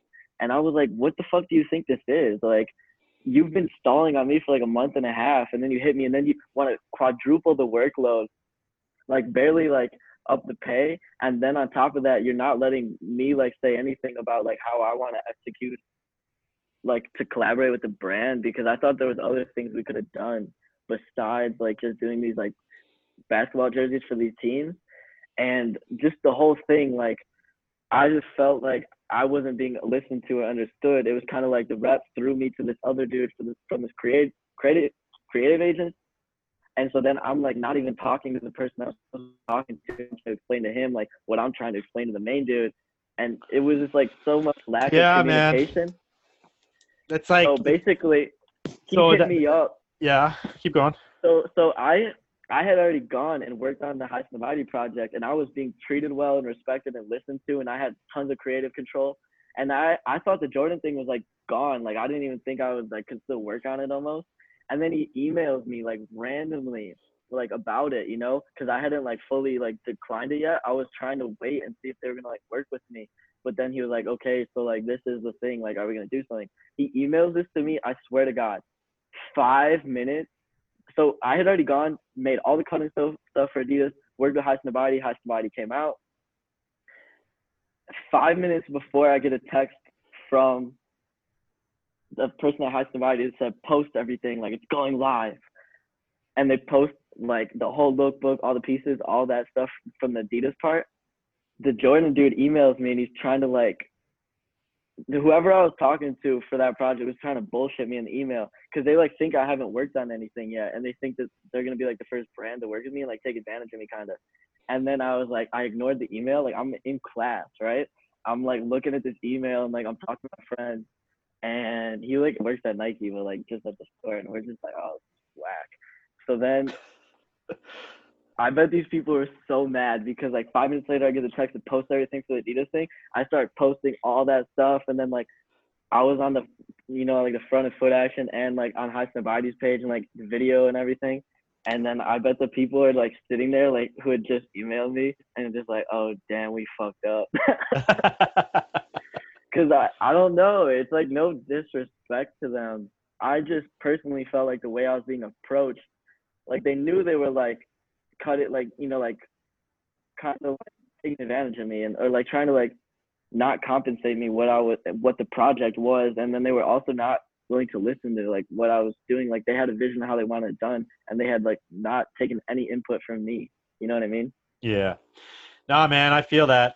we lost a major brand collab because of like leaking stuff too early, which was fucked because we didn't even like there wasn't even talks about it. You know what I mean? We didn't sign anything, and there wasn't talks about it. And we didn't even leak like that much information.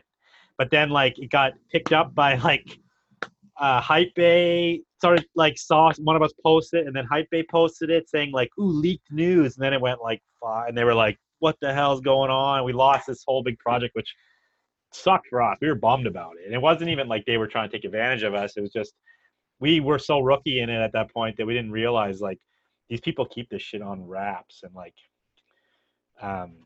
But speaking on behalf of like working with brands, there's this brand called Sway Shop that I met recently from LA, and she's the one that did all the Patagonia worn wear stuff. I don't know if you saw that. Oh yeah, man, I that had stuff? mixed feelings. Yeah. Yeah, I don't know, man. With the Patagonia thing, I feel like I had a rep from Patagonia who like traveled and did like like fixing things, Yeah. and he had FaceTimed me, and I talked to the dude for like over an hour, and essentially he said he was gonna get pieces from Patagonia that like he worked there, like get old pieces or whatever, and then send them to me, and I was gonna do a rework chinchilla for him, and he was like asking me a little bit about my process, and then I was like, I felt like I thought I was gonna do commission for this guy, right? So I was talking to him a lot, and then I had another lady that I talked to in Chicago at this pop-up I was at. She worked for Patagonia, and I talked to her a lot. And man, it was like literally when I talked to her, it was like right before they started posting all like a month before they started doing that whole rework thing, and I'm just like, fuck.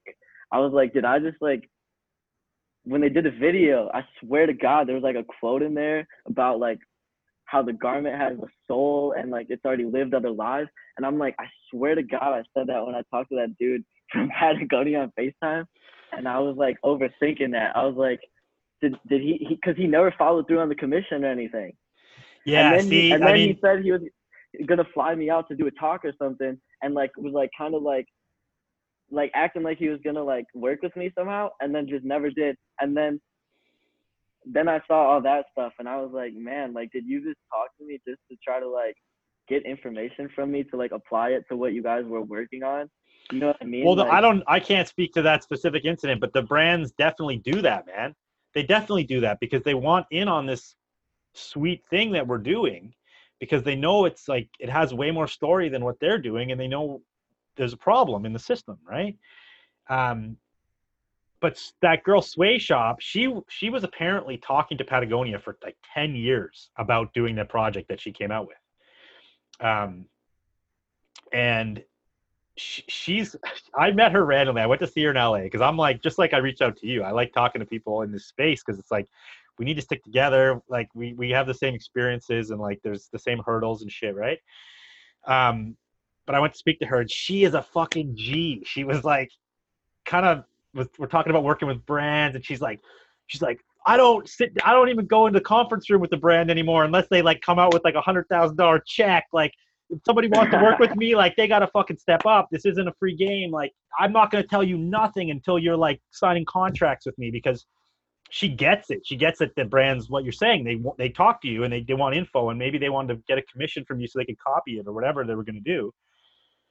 It's like we have to like hold our ground kind of, and like, because what we do is valuable, and we want to maintain this space moving the way it is and not let something corporate bullshit take over, so I think a lot of us, like yourself and Hyperdelic, come at it from a place of being independent and like thrifting and flipping stuff, and then we kind of like stumbled on all in our own ways.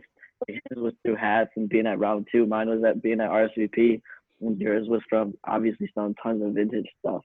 yeah. So like we all had an independent mindset, and then we're always just like hustling on our own. So like when it came to making things, it was never from like that standpoint. You know what I mean? I think that's where like the divide is in the industry, when like companies want to like get in and start reworking things. It's like cool, but you're coming at it from a standpoint of like, we're gonna make 1,000 of these and they're gonna look like this, and like it's gonna be so cool because it's reworked, and we're just gonna have a big marketing campaign about it. And it's like, I think it's good the companies are involved. I don't think there's a big impact when it is too small scale. You know what I mean? If Hyperdelic does one hat with Russell, like it's cool marketing for both of them.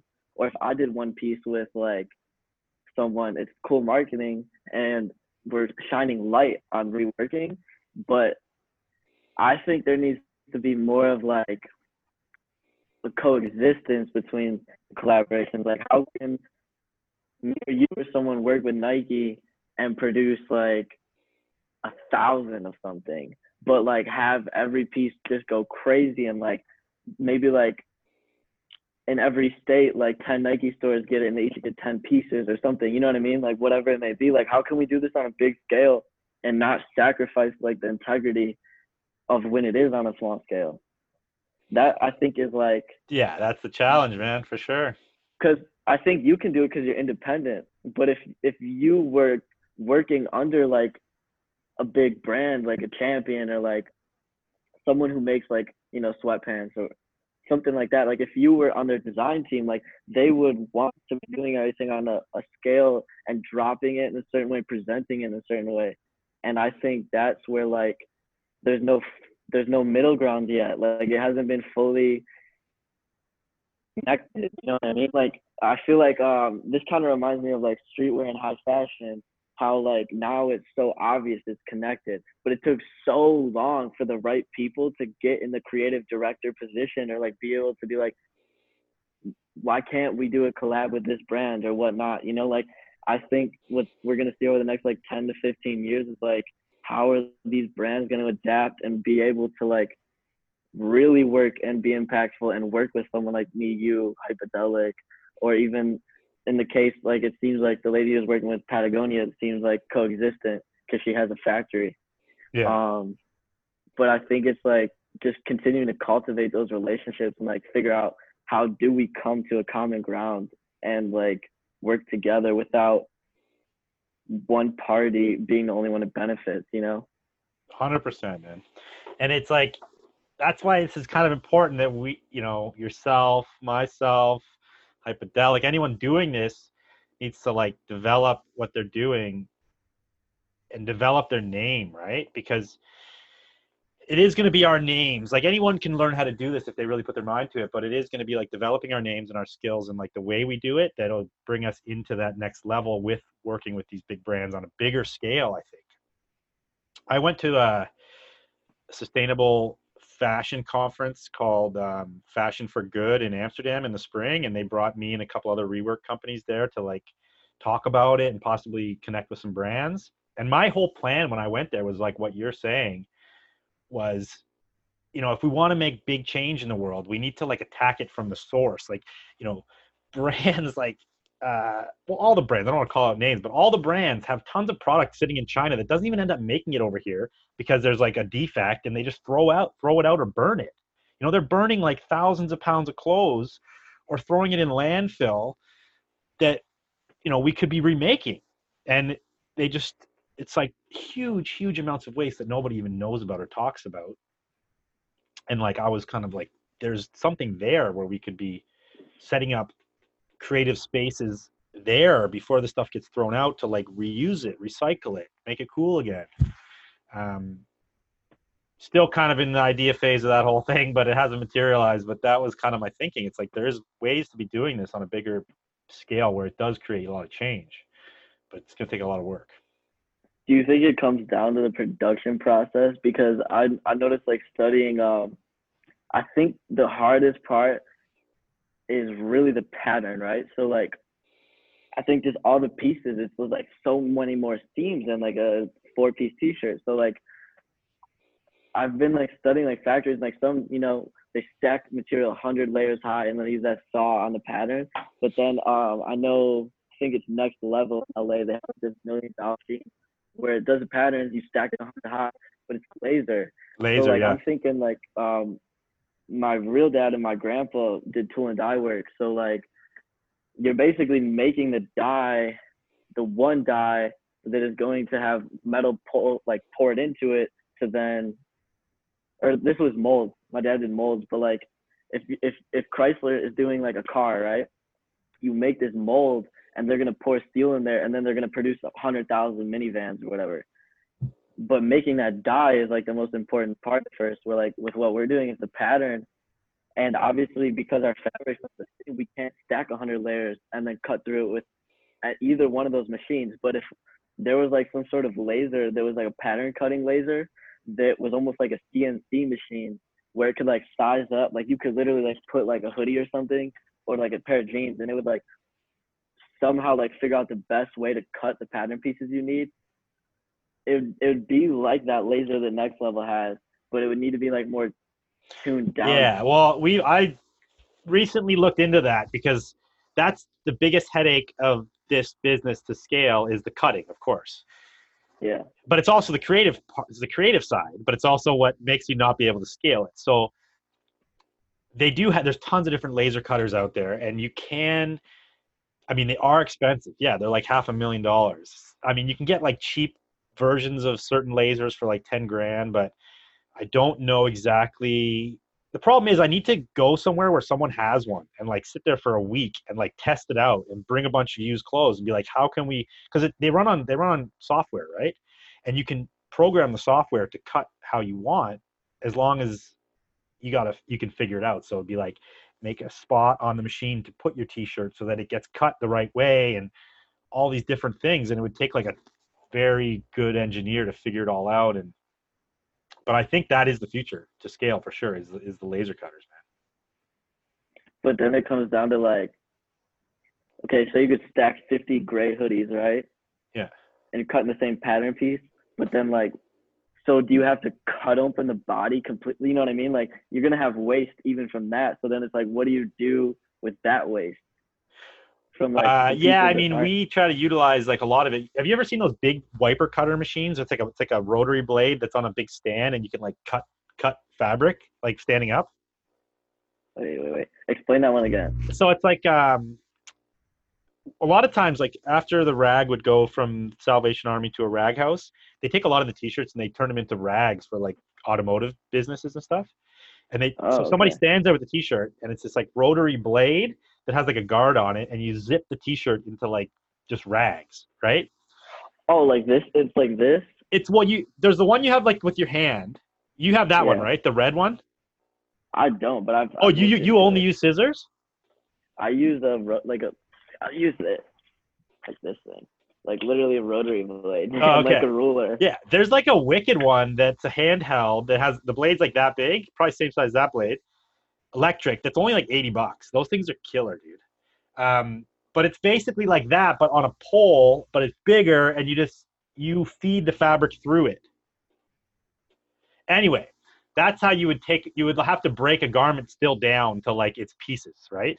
Before you could then put it onto the laser thing. And I don't have the answers because I've never actually played with it, but it still has huge hurdles and challenges to make it work.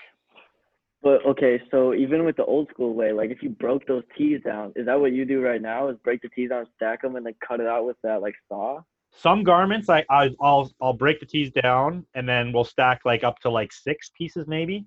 But if you start doing more than that, it's hard because it doesn't sit right. And yeah, no, we can't stack a lot. Like I've tried to like streamline it a bit where I've sat there and worked it out and like really played with it. Cause I do a lot of the cut. I don't do a lot of the cutting, but I know how to cut and I've like worked with it. I think like 6 is like the most we can get to on any garment. And then some garments where the logo placement's tricky, you can't stack any, you got to cut them single. So that was one thing I wanted to ask you. Because I know you're like interviewing me, but I wanted to ask you. I was like thinking in the back of my head because you resell so much. So I'm like, how do you decide what gets resold and what gets cut up, and then from there, like, then you just bring it in and like, cause like when you do the sweatpants, right? It's like Nike or Adidas. Like, how do you decide what gets used to get cut up? You know what I mean? Is it stained versus like selling just the sweatshirt as is? Yeah. Like we definitely take everything. Like when we have pickers, like our team of pickers is out there, they're picking like stains, holes, whatever. So, and a lot of times rag houses will just make us a grade. They'll be like, we're throwing all the brands in. We also buy blank sweatshirt grades. So it's like all different colors of blanks.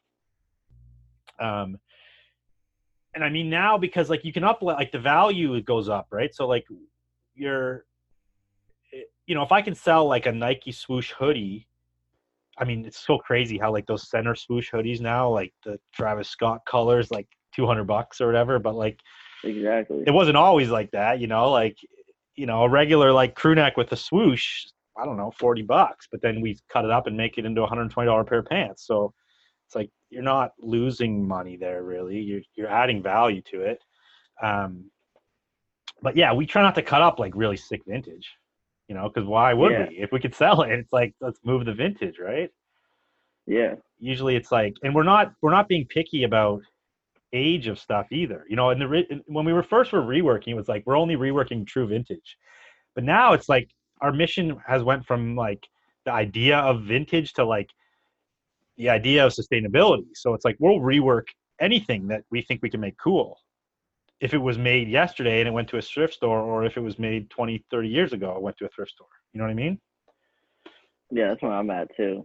Yeah. Because I mean, like, if you find something, it could look old, and it's like, if it's gonna get thrown away anyways, it's like, what difference does it make? You know what I mean? Like, half of the material will be vintage that you combined it with. Exactly. Yeah. So sweet, dude. I don't even know how long this has been, man. We've been on here a while.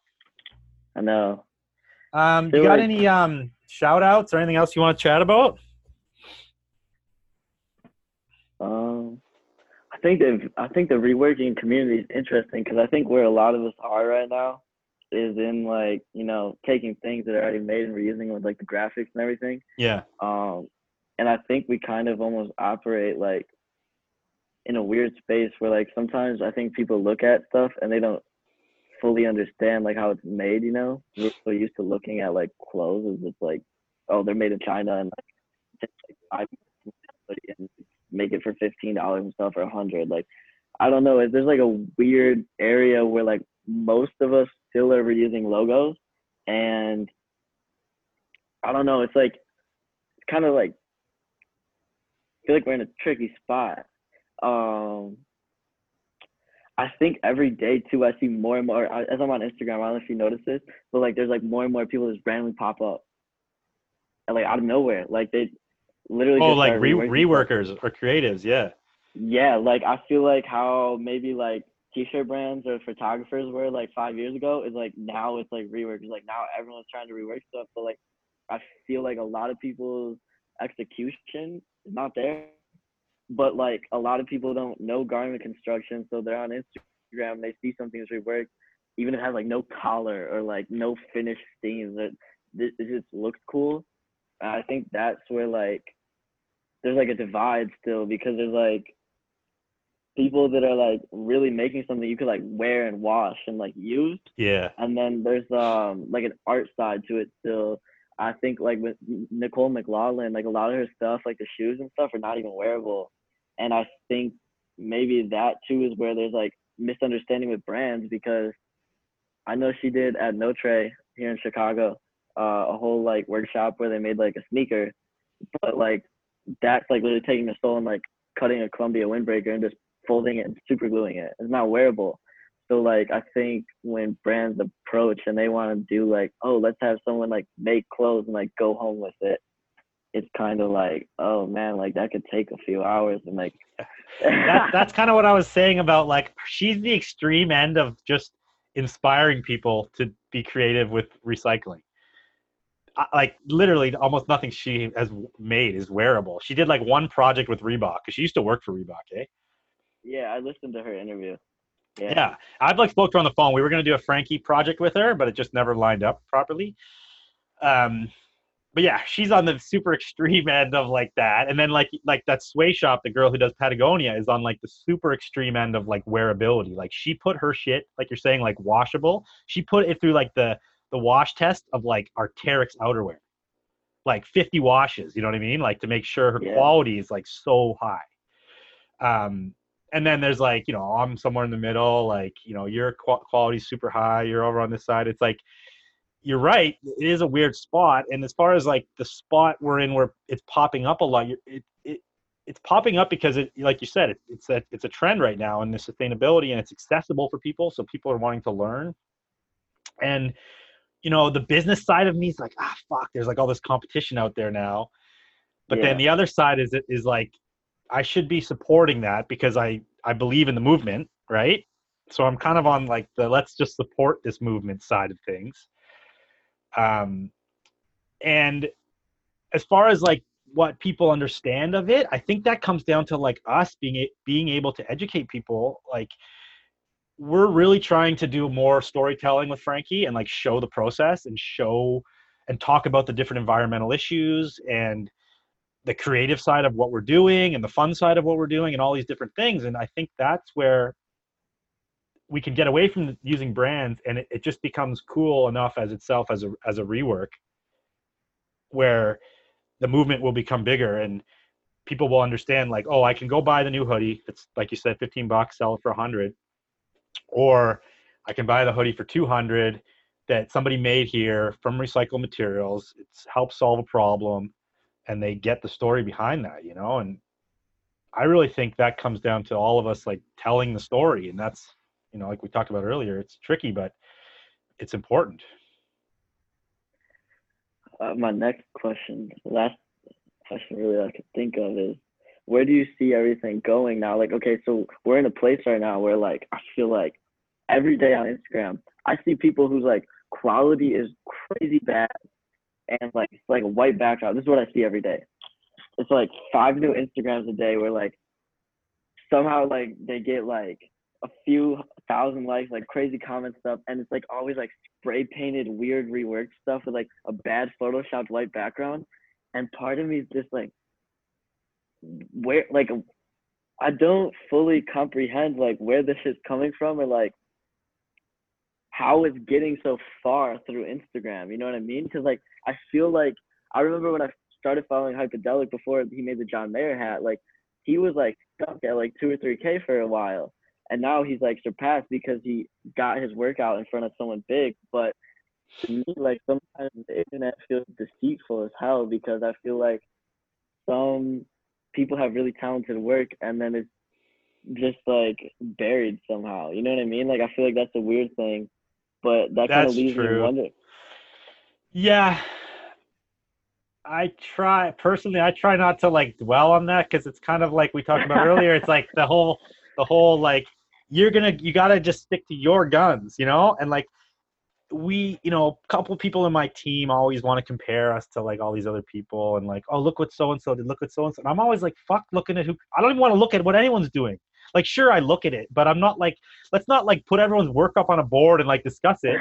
Let's just like do what we want to do and stick to our Yeah. lane. And we know it's worked and it's going to continue to work. And like, there's so many people that have come out and like, you know, copied us. And then there's levels to that too, because you're like, people have copied us straight up. Like I'm talking like you made a dress, you made the same different cut, exactly the same, and you're like, you could have just like changed the cut, like the lines or anything to make it your own dress, but you just didn't. And like, and then there's a lot of people that like do similar things, and I'm like, good, we're inspiring people to do these things. Like that's rad. Just go out and do your thing. That's cool. And my mentality with that is like, I just want to stay one step ahead. Like I put out enough new products where like you don't know what I'm putting out next. You know what I mean? You don't know what's coming out after that. And like, I'm just going to keep moving and whatever everyone's doing, they're going to do. And as far as like getting the recognition, like with Instagram and stuff, it's like, yeah, that's like a whole nother beast, man. That's like, you probably follow some hashtag and like people's shit pops up in your feed or something, right? I don't follow any hashtags, Yeah. but I guess that would be I. There's so many ways to get yourself out there, but I guess like where I was going with the question is like we have all these people popping in the same way that brands did, like t-shirt brands and photographers, and then it all faded away. Like, you know what I mean? Like once something becomes oversaturated, like then the people who are left are like the people who truly care about what they're doing, and that fades out. But I just don't fully know what phase of everything we're in right now. I was just wondering, like, where do you see things going in the next 5 to 10 years? Well, I hope it goes to a level where we're able to work with big brands and do this on a bigger level. I hope it's like, I hope it's bigger than just a fashion trend. And it's like a new way of thinking about clothing more so. You know what I mean? because like like popping up graphic tees, sure, that was like a streetwear trend, I guess. And I just hope, yeah, I don't know. I mean, I get the question a lot of like, when do you think vintage is going to be not cool anymore? And you're like, vintage is never not going to be cool. It's just that something else will be cool within vintage, you know? Just Yeah, I like, agree with that. you know, it's like now rap tees are popping, but it used to be like rock tees, and then it was like, you know, Levi's had a day and hippie fashion had a day. All these different things had their time. And with reworking, it's like this is a way now of dressing, and I think we can always evolve the way it looks and the way it feels and what's happening within the reworking space. But I don't think it's going anywhere, man. I agree with you. Like when I heard you orchestrate, like how you said that, it made me realize that like even though because I'm so like narrow lensed in this world, like even though to me it seems like a lot of people are popping up, at the end of the day I feel like the average household, like if you talked about rework stuff to them, like wouldn't even understand or might not have never even seen it. So I feel like we're so early on in the of this being like a way of doing something that it's just like it almost feels like the start of like I like to compare a lot of stuff to music, but I feel like it's almost like the start of like a new genre of music. You know what I mean? Like it descends from like what was before, and then it just continually evolves. And then I think the perspective of not looking at what other people are doing is like totally correct. I think it does suck when like as an artist, some people's stuff is worse, but then like more received. But I think it goes back to like music too, because I think you could just how you said anyone who put their heart into this could learn how to sew something like me or you. Maybe not as good a quality, but it's like the same thing as like recording a song, right? Like anyone can figure out how to make a beat and anyone can figure out how to speak on it. But if you don't have like a true message or like you don't have a personality like your name, you're talking about your name, I think that's where everything is like we all have room in this atmosphere because like if you look at any genre of music, 5 artists sound exactly the same. You have your own sound. Like you have a way you execute on things, and that's what's gonna like keep all of us relevant. Totally. And you might have the hurdles where like you do like we talked before, you do a project and it doesn't get the hype that you think it should, and maybe it's not even because it's not deserving of the hype. It's just like the stars didn't align on that one. But like I feel like if you always stick to it, it will eventually get you'll get what you deserve, and your product will get what it deserves. But too many people get jaded by that one thing that didn't make it, or like someone else made a shittier product and it went bigger, and then they get pissed and just drop out. Where it's like you just had to stick it out a little bit longer to get your shine, you know? Yeah. Yeah, man, it's interesting. It's interesting. We'll see what happens. I think that's a good ending message. It just everything in life goes back to that. Like, you get what you deserve. You know, like karma comes around. In due time, everyone gets what they put out. You know. That's a thing. Positive energy. Get positive energy. Yeah. Put it out there. Cool, man. Well, thanks for coming on the show, dude. Appreciate no this. problem. Thank you for having me. I hope I didn't rant too much. I'm like, I know I get carried away sometimes where I'm like, when I speak my mind, you know, like I hope I didn't offend anyone or any of these brands. No, dude, no. Don't worry about that. I don't know, Jordan brand a little bit, but hey, whatever. I mean, I love them. I have ideas, you know, so it's like, I still love you. And if you want to approach me and I have ideas laid out, I just felt like at the time, the way I was approached, it was a bad first impression. Yeah, and like, dude, you're entitled to your opinion, and everything plays out a certain way, dude. Totally. And it's good for people to speak their mind. Otherwise, this podcast would be fucking boring, dude.